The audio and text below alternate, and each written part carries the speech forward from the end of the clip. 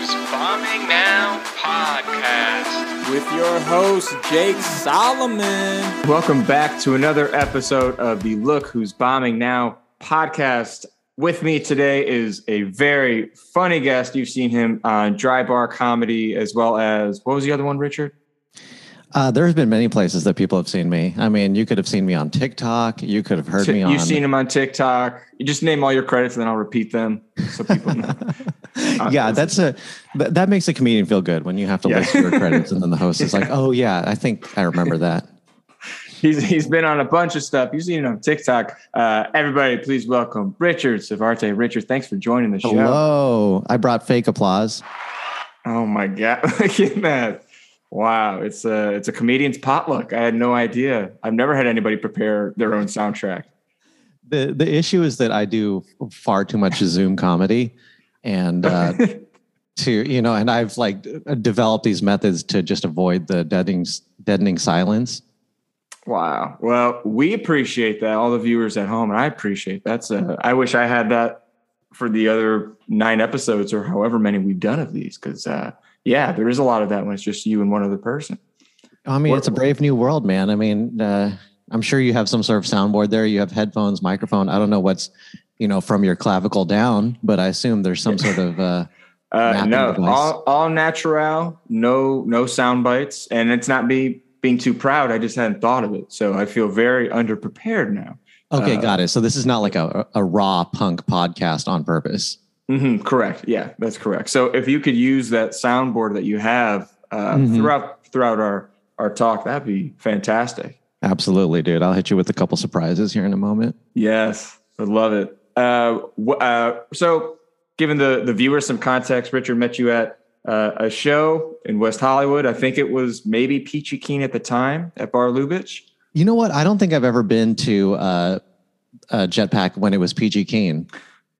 Oh. Oh, you know what? I know how we met. How? We met at the setup because Pete had said, I got a good friend, Richard, in San Francisco. And I told him I was going to San Francisco. And I actually met you at the show. Dude, man. Dude, that spot was just the most fire spot ever. Hopefully it comes back. Is it not there? I mean, the space is still physically there, but we are fighting we're fighting a legal battle. Oh, but dude, we are bringing in the reinforcements right now. I have a lawyer, dude. We're working with the district attorney. Dude, it's going to be it's like a whole David and Goliath thing right now. That's insane. I've always wanted to work with the district attorney. I've always thought that was so cool. Dude, I'm working with the DA's office, man. I just know the DA from, I just feel like Batman just working with the DA. I thought that was so cool. Contact the DA. Yeah. That's the worst. Well, it is a great spot. I remember going to the setup in San Francisco. I'm like, the area is kind of scary. And I walked to it. I remember being a little bit scared, but then when I got in there, it was very welcoming and warm. I didn't feel scared at all because I don't know San Francisco at all, but around there. Yeah. Just to give the viewer some context. I run a comedy club in San Francisco called The Setup, and that's where Jake and I met. And it's a beautiful comedy club surrounded with heroin needles. Yes. And yes. Perfect. I mean, San Francisco it's such a contradiction. They're literally giving clean needles to homeless people. They're because they're like, oh, you could infect yourself if you use a dirty needle. So here's a clean package. Wow. That's really sweet of them. Did the DA help with that? Yeah. The DA hands them out personally. Yeah. She actually does the injections. Yep. It's about giving back, and it's about time they did. So it's about time. Yeah. Our DA is amazing, by the way. Her name is Honey Mahogany. So Honey Mahogany. Really? Yeah. So if you have someone named Honey Mahogany on your side, you're going to win. Yeah. Setup is going to be back in no time. Yeah. I think it's back already. Yeah. Oh, look at that. Did you start in San Francisco? Is that where you're from originally? Yeah, I'm from the Bay Area. I grew up in a bunch of side towns in the East Bay, Fremont, San Jose, all that. But yeah, I started comedy in San Francisco, 2011. Great scene. It's it's a bubble, but it's a great scene. You can get on stage so much. Can you walk to shows? Is it that close, or is it kind of LA type where you got to drive all over the place? It's close. Yeah, it's like New York City in terms of like being able to hit show after show. Yeah, San Francisco is like a small New York City. Okay. Yeah. I've only done, the only experience I've had at San Francisco was like spread out shows, but it's because they were shows and not necessarily mics, I guess. But I've heard that sentiment before, that San Francisco is a good place to get your teeth cut and also just do comedy. I've heard it has a lot of spots. Yeah, before the pandemic, I mean, people were literally doing, there were some people hitting 4 spots in a night, which, I mean, that's crazy. That's like the high end of what you can do, but it is possible. Wow, look at that. So did you, okay, so you started there. Do you remember your first show that you did in the Bay? I do. Yeah.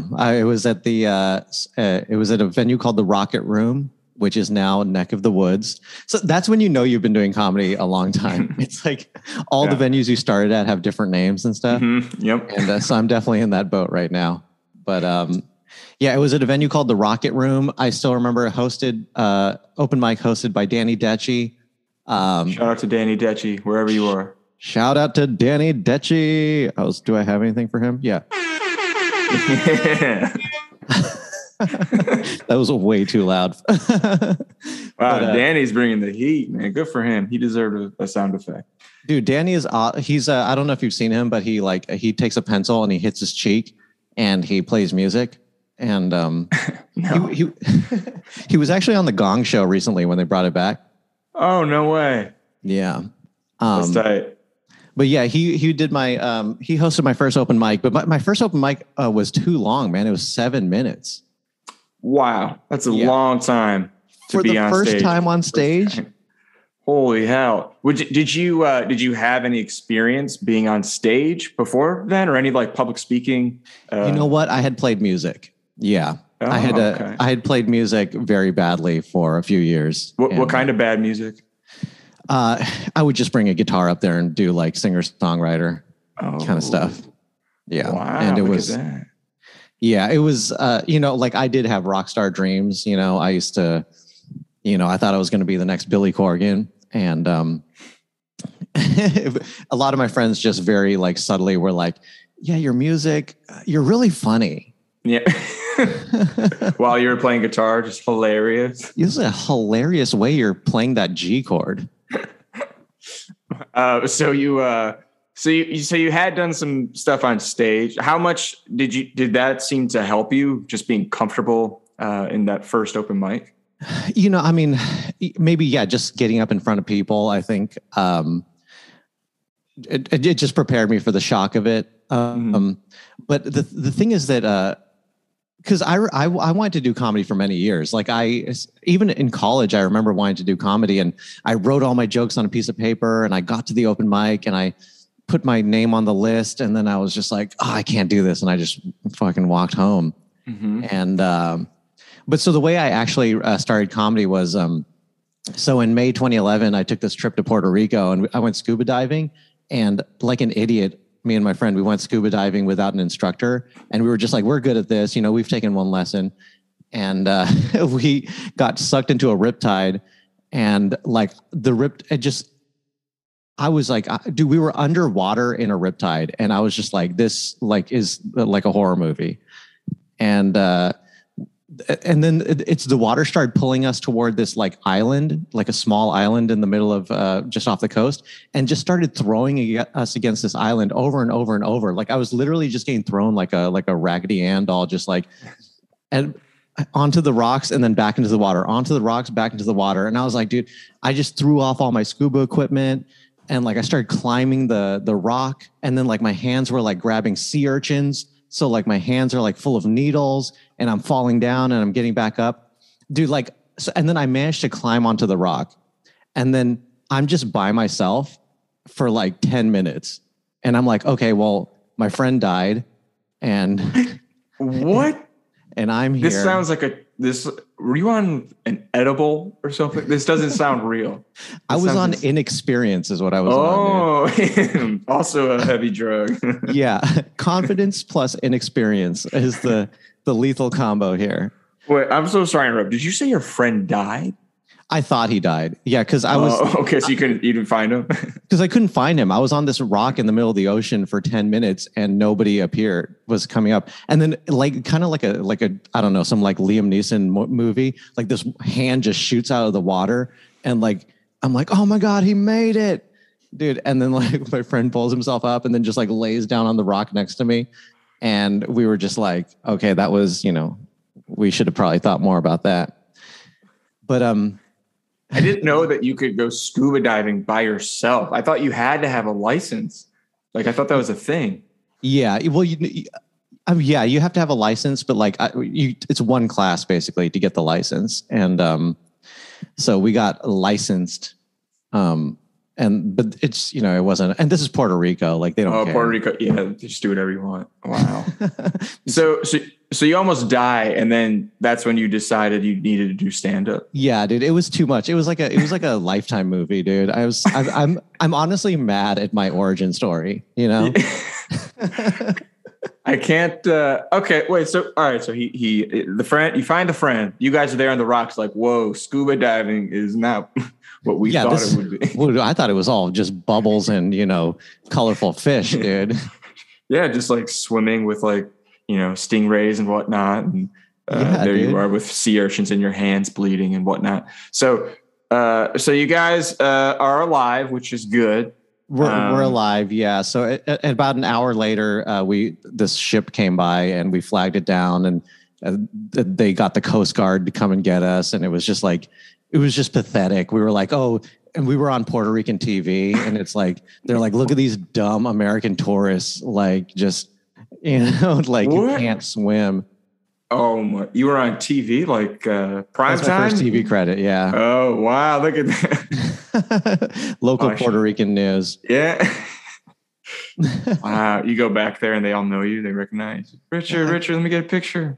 Yeah. They're like, oh, stupid American. Yeah. I mean, they're Americans too, but like. Right. That's very true. The dumbest American, Richard, right here. The dumbest American. But, I'm thankful for that moment. I was like, and then so that was, that was like early May. And then my first open mic was May 24, 2011. So I got back. I was like, listen, life's too short. And once again, I hate myself for that. And, I signed up for a mic and did it. Wow. So that obviously getting that airtime helped you prepare as well for the stage, just being all over the news of Puerto Rico. Right. Yeah. Before I did my first open mic, I already had a TV appearance. You're pretty famous. So you had this near-death experience and then you decide to do stand-up 7 minutes for the first time, which is a crazy amount to let somebody far too much time try to make people laugh. Do you remember some of the jokes you wrote for the first one? Were they as bad as... Oh, they were terrible, dude. Oh, I'm even embarrassed to just talk about them. Did you talk about your scuba experience? No, I didn't. My first joke was, what if Gandhi was a boxing instructor? And he's like, all right, you're in the ring. And now don't hit him. It's pretty good. That's not bad. You're not using that now even? Man. Dude, I'm not bringing that back, dude. Like I go on stage super confident. I'm like, oh, dude, Jake, maybe he's right. Maybe I got something here. Now don't hit him. Oh, I think I said, let him hit you. Oh my God. That's beautiful. I actually, for the first time, that's not terrible. Was the accent as good then as it is now? Yeah, I mean, I'd have to go back and look. Like I'm not aware of my own evolution of my Indian accent. But yeah, I am like I'm always like confused about like what kind of Indian accent I'm doing because it's not like a real person that sounds like that, like what are you doing? Why are you here? Yeah. It's like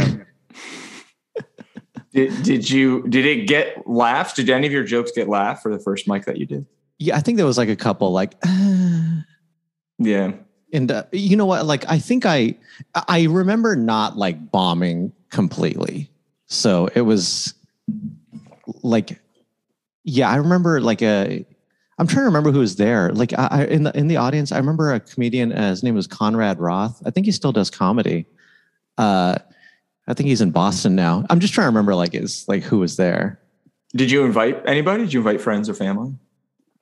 You know what? Two of my friends just found out I was going to do it. Like, cause I was like, I'm going to try it. And they were just like, we need to see this. And, but I mean, they're still two of my really good friends, which is crazy. Those are those day ones right there, man. Dude, I have legit day ones. Like, do you have day ones at your first open mic ever? I didn't invite. So the friend I had, I invited two friends to my first one, and I just, we just kind of fell out of touch. So no, I guess. But even the other people that saw me like earlier on when I did invite them, like you're shitty. You're really bad in the beginning, and then as you grow and you're doing this for over 10 years, they don't really see you again. So they're also back home in Ohio. So I haven't really seen all the day ones that I had. And when they did see me, it wasn't good. It was not good. So, I mean, you're a funny dude. I'm sure it was good in a it's so bad it's good kind of way. Yeah, maybe. Yeah. That could have been. The comment. Sorry, go ahead. The comment I used to get a lot was like, man, I really like your savor jokes. Like the ones after you're bombing and then you start doing those jokes. People would always tell me they love those. Wow. Look at that. No, I never got compliments like that. Oh, no. I think it took me maybe a little bit longer than most people. I didn't have the same. Well, that's another question I was going to ask. So after your first open mic, were you starting to do comedy consistently then? Was this something that you were doing? Yeah, I hit it pretty hard. Like, I mean, I definitely would do it definitely took like a very big emotional toll on me. So I would say like for the first time, I was like, okay, I'm going to go up once every 2 weeks.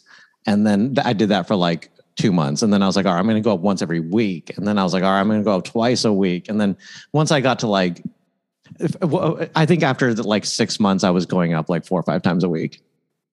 Wow. At mics. Yeah, that's great. Yeah. My trajectory was a little bit different. I did my first show, my mic, and then I didn't do it again for a year. And then after a year is when I kind of started taking it seriously. But that's why I don't have the same connection with like my comedy birth date as like a lot of comics will have. Like your Mark's 15 years stand up. Like mine is really, I'm not attached to it at all because it's very weird. Well, I mean, I think Louis C.K. has that same story. I think he did a mic and then I think he didn't try again for like either a year or 2 years. He's like, I jizzed on some people in the green room, didn't go over well. And I just thought maybe I'll give it a break for a little bit. I mean, I think comedy is just so funny because it's so brutal. Like that there's like the first time you bomb, you're like, oh, this is like a bad thing. Like, I should not do this. Yep. Yeah. It feels like you're in trouble with the DA. Feels like maybe this was a really, really bad idea. Should not. It feels like honey is like, I don't think so. No. After, sorry to go back to that first mic, but the first one that you did, were you nervous before and like during it, or did you have a moment of like extreme confidence? Is there anything that happened during it where you felt like, all right, I'm kind of catching a rhythm? Yeah, I find that, I mean, for me, like, and even to this day, like I'm pretty nervous right until I go onto the stage. And then when I'm on the stage, it's fine. And then afterwards it's in the middle. Like, I mean, I really think that's why we do stand-up comedy, because there's sort of like a suspension of time when you're up there. Yeah. Like, it's not like you're not worrying about shit. You're like hyper focused. You're like, okay, people are here. I got to fucking tell jokes. I got to make this work. Yeah, that's very true. I've never heard it described that way. But that's so true. You're like, how am I going to, not so much now, but like, how am I going to fill 10 minutes? And then you're up there and you're like, again, the light, that was 10 minutes. I've barely said anything. I mean, honestly, it's kind of like a meditation, because you get to disappear and be fully present for a while, Is there a bomb that sticks out to you, whether it was a lot of pressure on that show, like maybe it was like a big showcase that you were on and you bombed, or if it was just maybe a huge audience and it wasn't necessarily a showcase in front of industry. Was curious if there's a bomb to you that sticks out as maybe your worst one. I actually have a bunch of bombs that I'm riddled with them, dude, like cancer, just like all throughout my body. Fantastic. I figured I would just list off a couple for you. So I did comedy at the Hollywood Improv on the main stage on the day that Kobe died. Oh no. Yeah. So, and I got on stage. You tried making a joke about Kobe dying? No, I didn't. Even worse, I just didn't acknowledge anything. And like, I was the first comedian up, and like it was palpable in the room. Like everybody, do you remember the day? It was, everybody was sad. And, I just got on stage and I was like, yeah, hey guys, I'm Indian, but my name is Richard. And like, people were like, dude, this guy is so out of touch right now. Like, no, like, is he even like alive? And they were expecting to be a funeral home, and you were trying to cheer them up too much. At least maybe like hey guys, I know it's a crazy day, but let's try to forget for a little while and laugh. Yeah. Dude, no, I just straight up went in like, yo guys, like with these like premises that like no one cares about, just like, oh dude, I just got a bidet on my toilet. And so I ate shit for 10 minutes, and it was like utter silence. Like all my jokes that kill, like literally just I would do them and there would be no noise, and then I would start the next joke. And then it was after me, Jamie Kennedy went up, and I was like, oh dude, boy. Like I'm so ridiculous. I was like, oh dude, it's fucking tough crowd. Yeah. And then he goes up there and he's just like, oh man, how could anybody do comedy at a time like this? Just acknowledge it, and then just started crushing. Yeah. Oh God. Oh yeah. Man, that's such a bad feeling.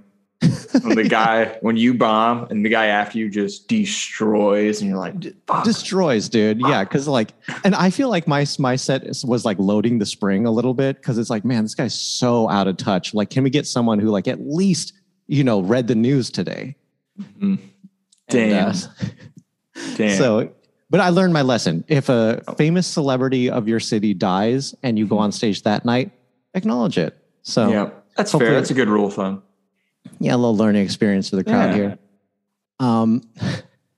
Early on, one time in San Francisco, I was at this. I was doing a show at this bar, and it was very sparsely attended. There was about 3 people in the audience when I got on stage, and as I started doing my set, each person left one by one. Oh wow! And by the end, it was just me and the host in the room, and then the host went to the bathroom, and so it was me on stage by myself in this room, just talking into a microphone.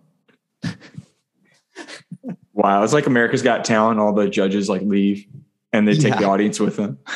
And I was just like, I thought that was such a good metaphor for stand-up. Did you finish your set to yourself, or did you? I did the time, dude. I've never gotten off stage early. Yeah. Wow. Good for you. The only time I got off stage early was a gig. So this was it was for a company that they resell firearms. And so me and another Indian comedian, we were performing at their holiday party.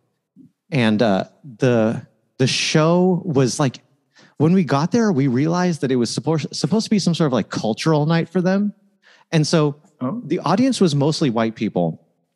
And it was set up in this like auditorium, and they had like a Chinese food stand, and then like a mahjong table where you can learn how to play mahjong, and then like there were all these like stands for like various cultural things, and then we were doing comedy, so we kind of realized that we were like the Indian cultural point of this show, and they set up the sound so bad that it felt like if you're at Comic-Con or something and there's like different booths, like it felt like we were the comedy booth. Yeah.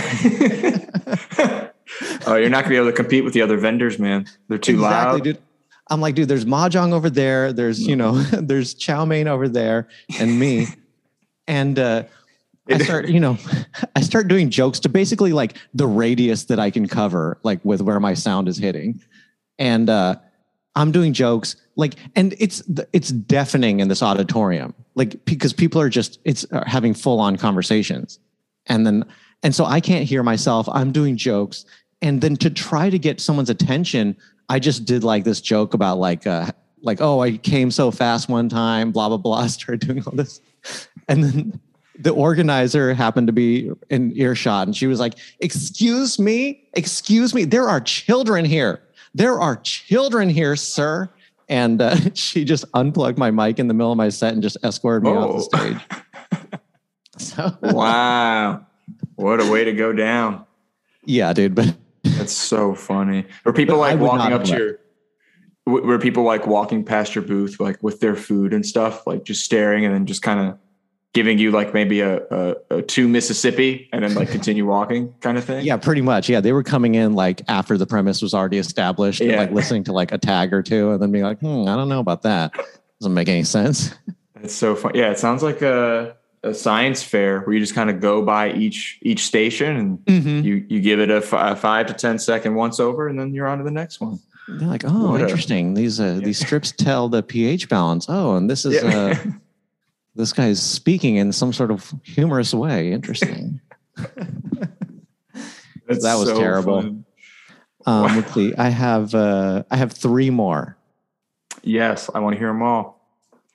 Okay, and I love this one because this is just like the typical story. It's like everybody has this, but I performed at a charity event, and the charity was for this. It was for this charity called Room to Read, and so right before my set, they play this video, and it's just like this tiny Indian child in India, and the kid's like, my family has not had fresh water for the last 3 weeks and I am thirsty. And then it's like this whole thing. And then this video of like, oh, we're helping these kids like learn to read. And then the kid's like, thank you, Room to Read. Now with your help, I will be educated to help my mother. And then he's like bringing these like pails of water to like his mom, like in a hut. She's like got flies. Oh my God. Yeah. Thanks to now I know how to read, but I'm still hungry and dehydrated. Yeah. What the fuck? He's like, am I supposed to eat the books? Nobody thought like these kids need something. Let's give them the gift of reading. Yeah, just you can read about food and how good it would be if you had it. Oh my God. I'm sorry. So you had to follow up a very sad video of poor, impoverished. Yeah. This like poor impoverished child. And then this was back in the day. Once again, like I used to have this really ridiculous bit where I'd be like, hey, Guitar Center, what if there was Microphone Center? And then like I would do this joke where like you're trying different microphones and it's like, oh, this is the observational mic. This is the shock humor mic. Yeah. And then for the shock humor mic, like I'm not even going to say what I used to say, but it was very shocking. Yeah. And it was not the time or place. Damn. And so you lost the crowd completely. Did you lose the crowd after that joke or just you being there? The whole thing was just a mess. Yeah, I think they were like, okay, let's give this guy a chance. But then when I did that joke, it was really bad. And those bombs where it's like, so the room was packed. There was probably 120 people there. Oh, man. And those bombs where no one's laughing and then you hear your friend just laughing in the back? Yeah. Like, because they're laughing at the fact that you're doing so bad. It was. Been there. Mm-hmm. Yeah, that was happening. It was that. Damn. Well, hopefully you helped some kids read after that. Yeah, I'm sure I helped a lot of donations that night. Yeah, I'm sure. They were like, yeah, we'll donate $1,000 to this charity if you just never have comedy here again. Right. That's the thing though. Like, I'm sure comedy gets plugged into all these places where it doesn't need to be, Yeah. I think the weirdest one that I did was like I was part of this like intramural, like co-ed like hockey team, and like the company that owned that one, they also did like volleyball, cornhole. Like it was a league for a bunch of like intramural sports, and they wanted to have like a drinking day, and it was like a bunch of stuff, much like cornhole. There was drinking games, and then they thought, hey, let's do comedy on the volleyball court. And perfect. Just like standing in the sand. Just like standing. Yeah. It was indoor. So the indoor, whatever the little rubber recreational pieces that they had. And it was, there's like a net in the way. And it was weird for everybody. Like, of course myself, but like everybody else, I mean, they're playing beer pong. They're hammered out of their minds. And like, I'm an annoyance to them. And I'm just trying to do these jokes about cornhole and being on a shitty hockey team and stuff. And they like, it was the worst setup ever. Like everybody's ignoring me. Like you mentioned, it was like loud. I didn't belong there. And I didn't even have like a joke about like cum or jerking off to like even get pulled off the stage. I wish I had that. Even get pulled off the stage. Yeah, I couldn't. The owner was like, "You're doing great." And I'm like, "I know. I can't hear anybody. I can't see anybody. Like there's a net in front of me. Like nothing. What makes you think this is a good idea?" I love the idea of just performing with a net in between you and the right, in the barrier. Just like in case they throw something at you, like the net will catch it. Or go. I mean, it's a volleyball net. Those drinks definitely could have went right through it, but like you said, maybe it would have stopped some of the cups, I guess. I just don't get it. Like people think like because music you can plug into anything, just like put a person with a guitar anywhere and it'll like create some ambiance. But it's like people start treating us like we're Spanish guitarists in the corner of like a restaurant. And it's like, it's not, this is not pleasurable ambiance. Yeah, no. Yeah. You can't make the comics background. It doesn't work. It doesn't work that way. And that's why, and I think that's why bombing is just so much different than a guitar player. Cause if they mess up a word or a string, people, it's very passive, whereas a bomb is more awkward for everybody. So I've talked to a lot of musicians and they universally kind of think that like stand-up is probably harder than music, just in terms of the pressure. Yep. Yeah, definitely. Yeah. It's that one art where, you get that instant feedback. It's you, a mic, and the audience, and they're waiting on every word that you say. And it's where kind of like words are just so powerful. Yeah. I'm very biased, but those are my thoughts. I'm sorry. I don't want to interrupt. I know you had other bombing stories. Sorry. So sorry. I'm dropping a whole bomb. Like I'm dropping a series of bombs here, dude. There's no Cold War here, dude. This is one after another. Keep this bomb train moving. Keep it going, dude. Oh, dude, this one, oh man, I was in El Monte in LA and just this Mexican dive bar. And so I was supposed to go up and then I got bumped by several comedians. One of them was Jeff Garcia, who is one of the best Latino comedians working today. And he just goes up and is literally doing comedy in Spanish and is just destroying. And and then he just gets out. He's like, "Thank you very much." At this point, I've been bumped by 45 minutes. Yeah. And then the show's been going for 2 hours. And then I get up there and most people in the audience, they're all tatted up. I'm 100% sure that they were members of MS-13 there and stuff like that. Yeah. And, and Jeff Garcia has just gone up and been like, tamales are crazy, and everyone's relax, dude. And then I go up there and I was just like, so I'm kind of awkward. You guys ever make eye contact too long with people and then start smiling? And then it's just silence, dude. And just all these, I don't know if you've ever had just disdain from a large amount of gang members, but you're just I'm just not happy. And then so I started spiraling and I was just, I don't know why. I was just you guys, I just started getting antagonistic. I was like, you guys are the worst audience. I'm never coming back here. You guys are garbage, dude. I was like, you guys are so sad. You live in El Monte, dude. I live in West Hollywood, dude. I started getting superior. And then, they started kind of like yelling at me like, hey, motherfucker, you better watch what you're saying right now. And I just was like, I just dropped the mic and I just walked out very quickly. And as I walked by the producer and I was like, you run a shitty fucking show. And I just like ran out to my car and drove home. Dang. Wow. That's pretty wild. Did you try to sneak in some Spanish to maybe get him on your side, or was that not an option? You know what? I actually did try this stupid joke where I was like, Mexican people are so deep. Like everything they say, it just sounds so deep. Like I talked to my Mexican friend and I was like, hey, it looks like it's going to rain today. And my friend was like, as sometimes in your life, there will be rain. Did that hit? Did they like it? Or it did not hit at all. They were just like, they're like, so you're racist? Like, what happened to Jeff? Bring Jeff back. Yeah. Where'd Jeff go? Dude, people, I mean, I'm sure I created a lot more Jeff Garcia fans that night. Yeah. Right. Because they were just like, oh, we can see how bad this is. Mm-hmm. And dang. I still actually have really bad PTSD from that night, because the last words I said to that host were, your show is terrible. And then like 8 months ago, he killed himself. So okay. Yeah. So I have that on my conscience that you were a part of it. Yeah. Yeah, dude. Like, how can I live with that? That show I did.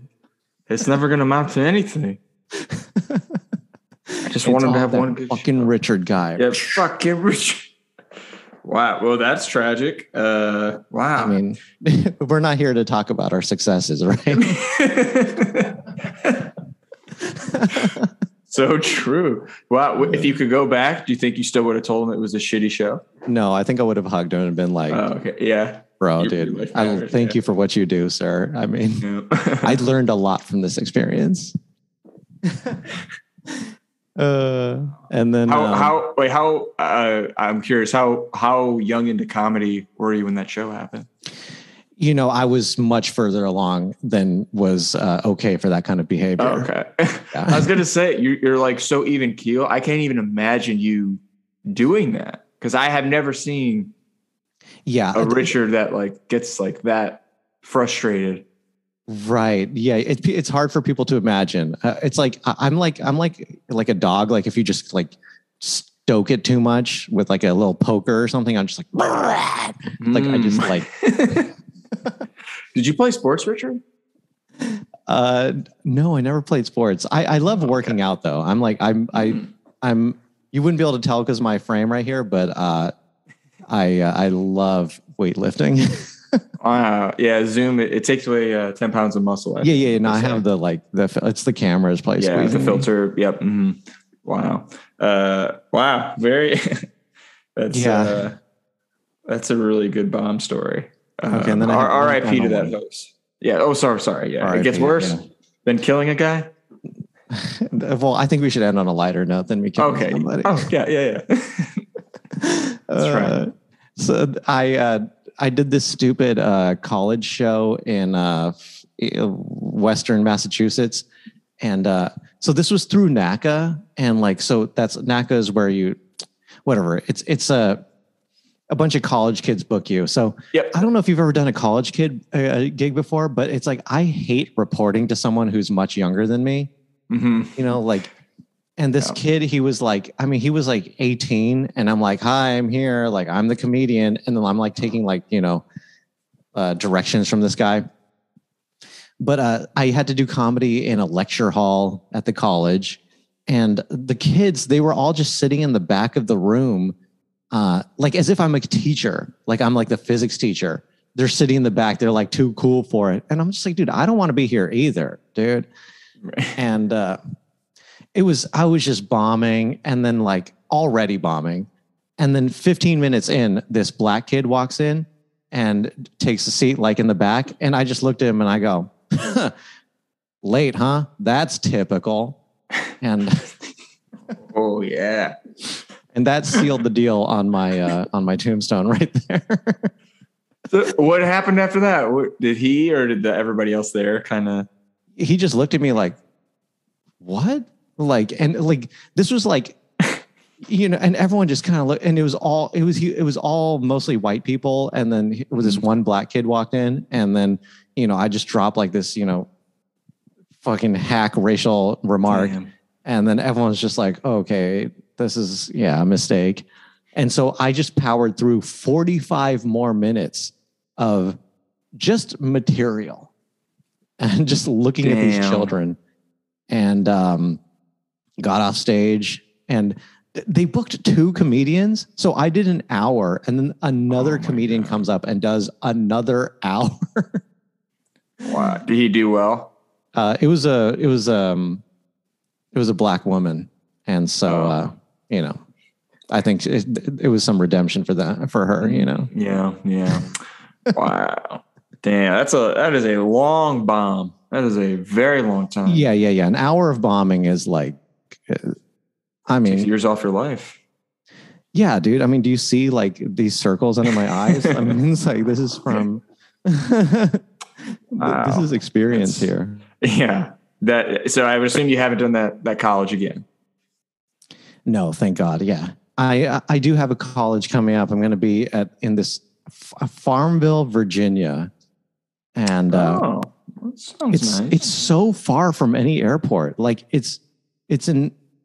I'm flying into Raleigh, and I'm going to drive 2.5 hours. Fuck. Is that they pay for that though? They pay for it. Yeah. That's right. They do. They better, dude. Yeah. Mm-hmm. They better. Wow. So of all this is the most amount of bomb stories we've had on the show, which is fantastic. Is there a worst one then? Is there one that really of all the ones that you've listed? Is there one that you think is that Kobe one? Because to me, I feel like it would be only because it is at the Improv. You are on the main stage, and I would assume it's packed probably. Yeah. It was a packed show. It was a Sunday, right? So it was pretty full Sunday main room Improv. Worst day ever for LA.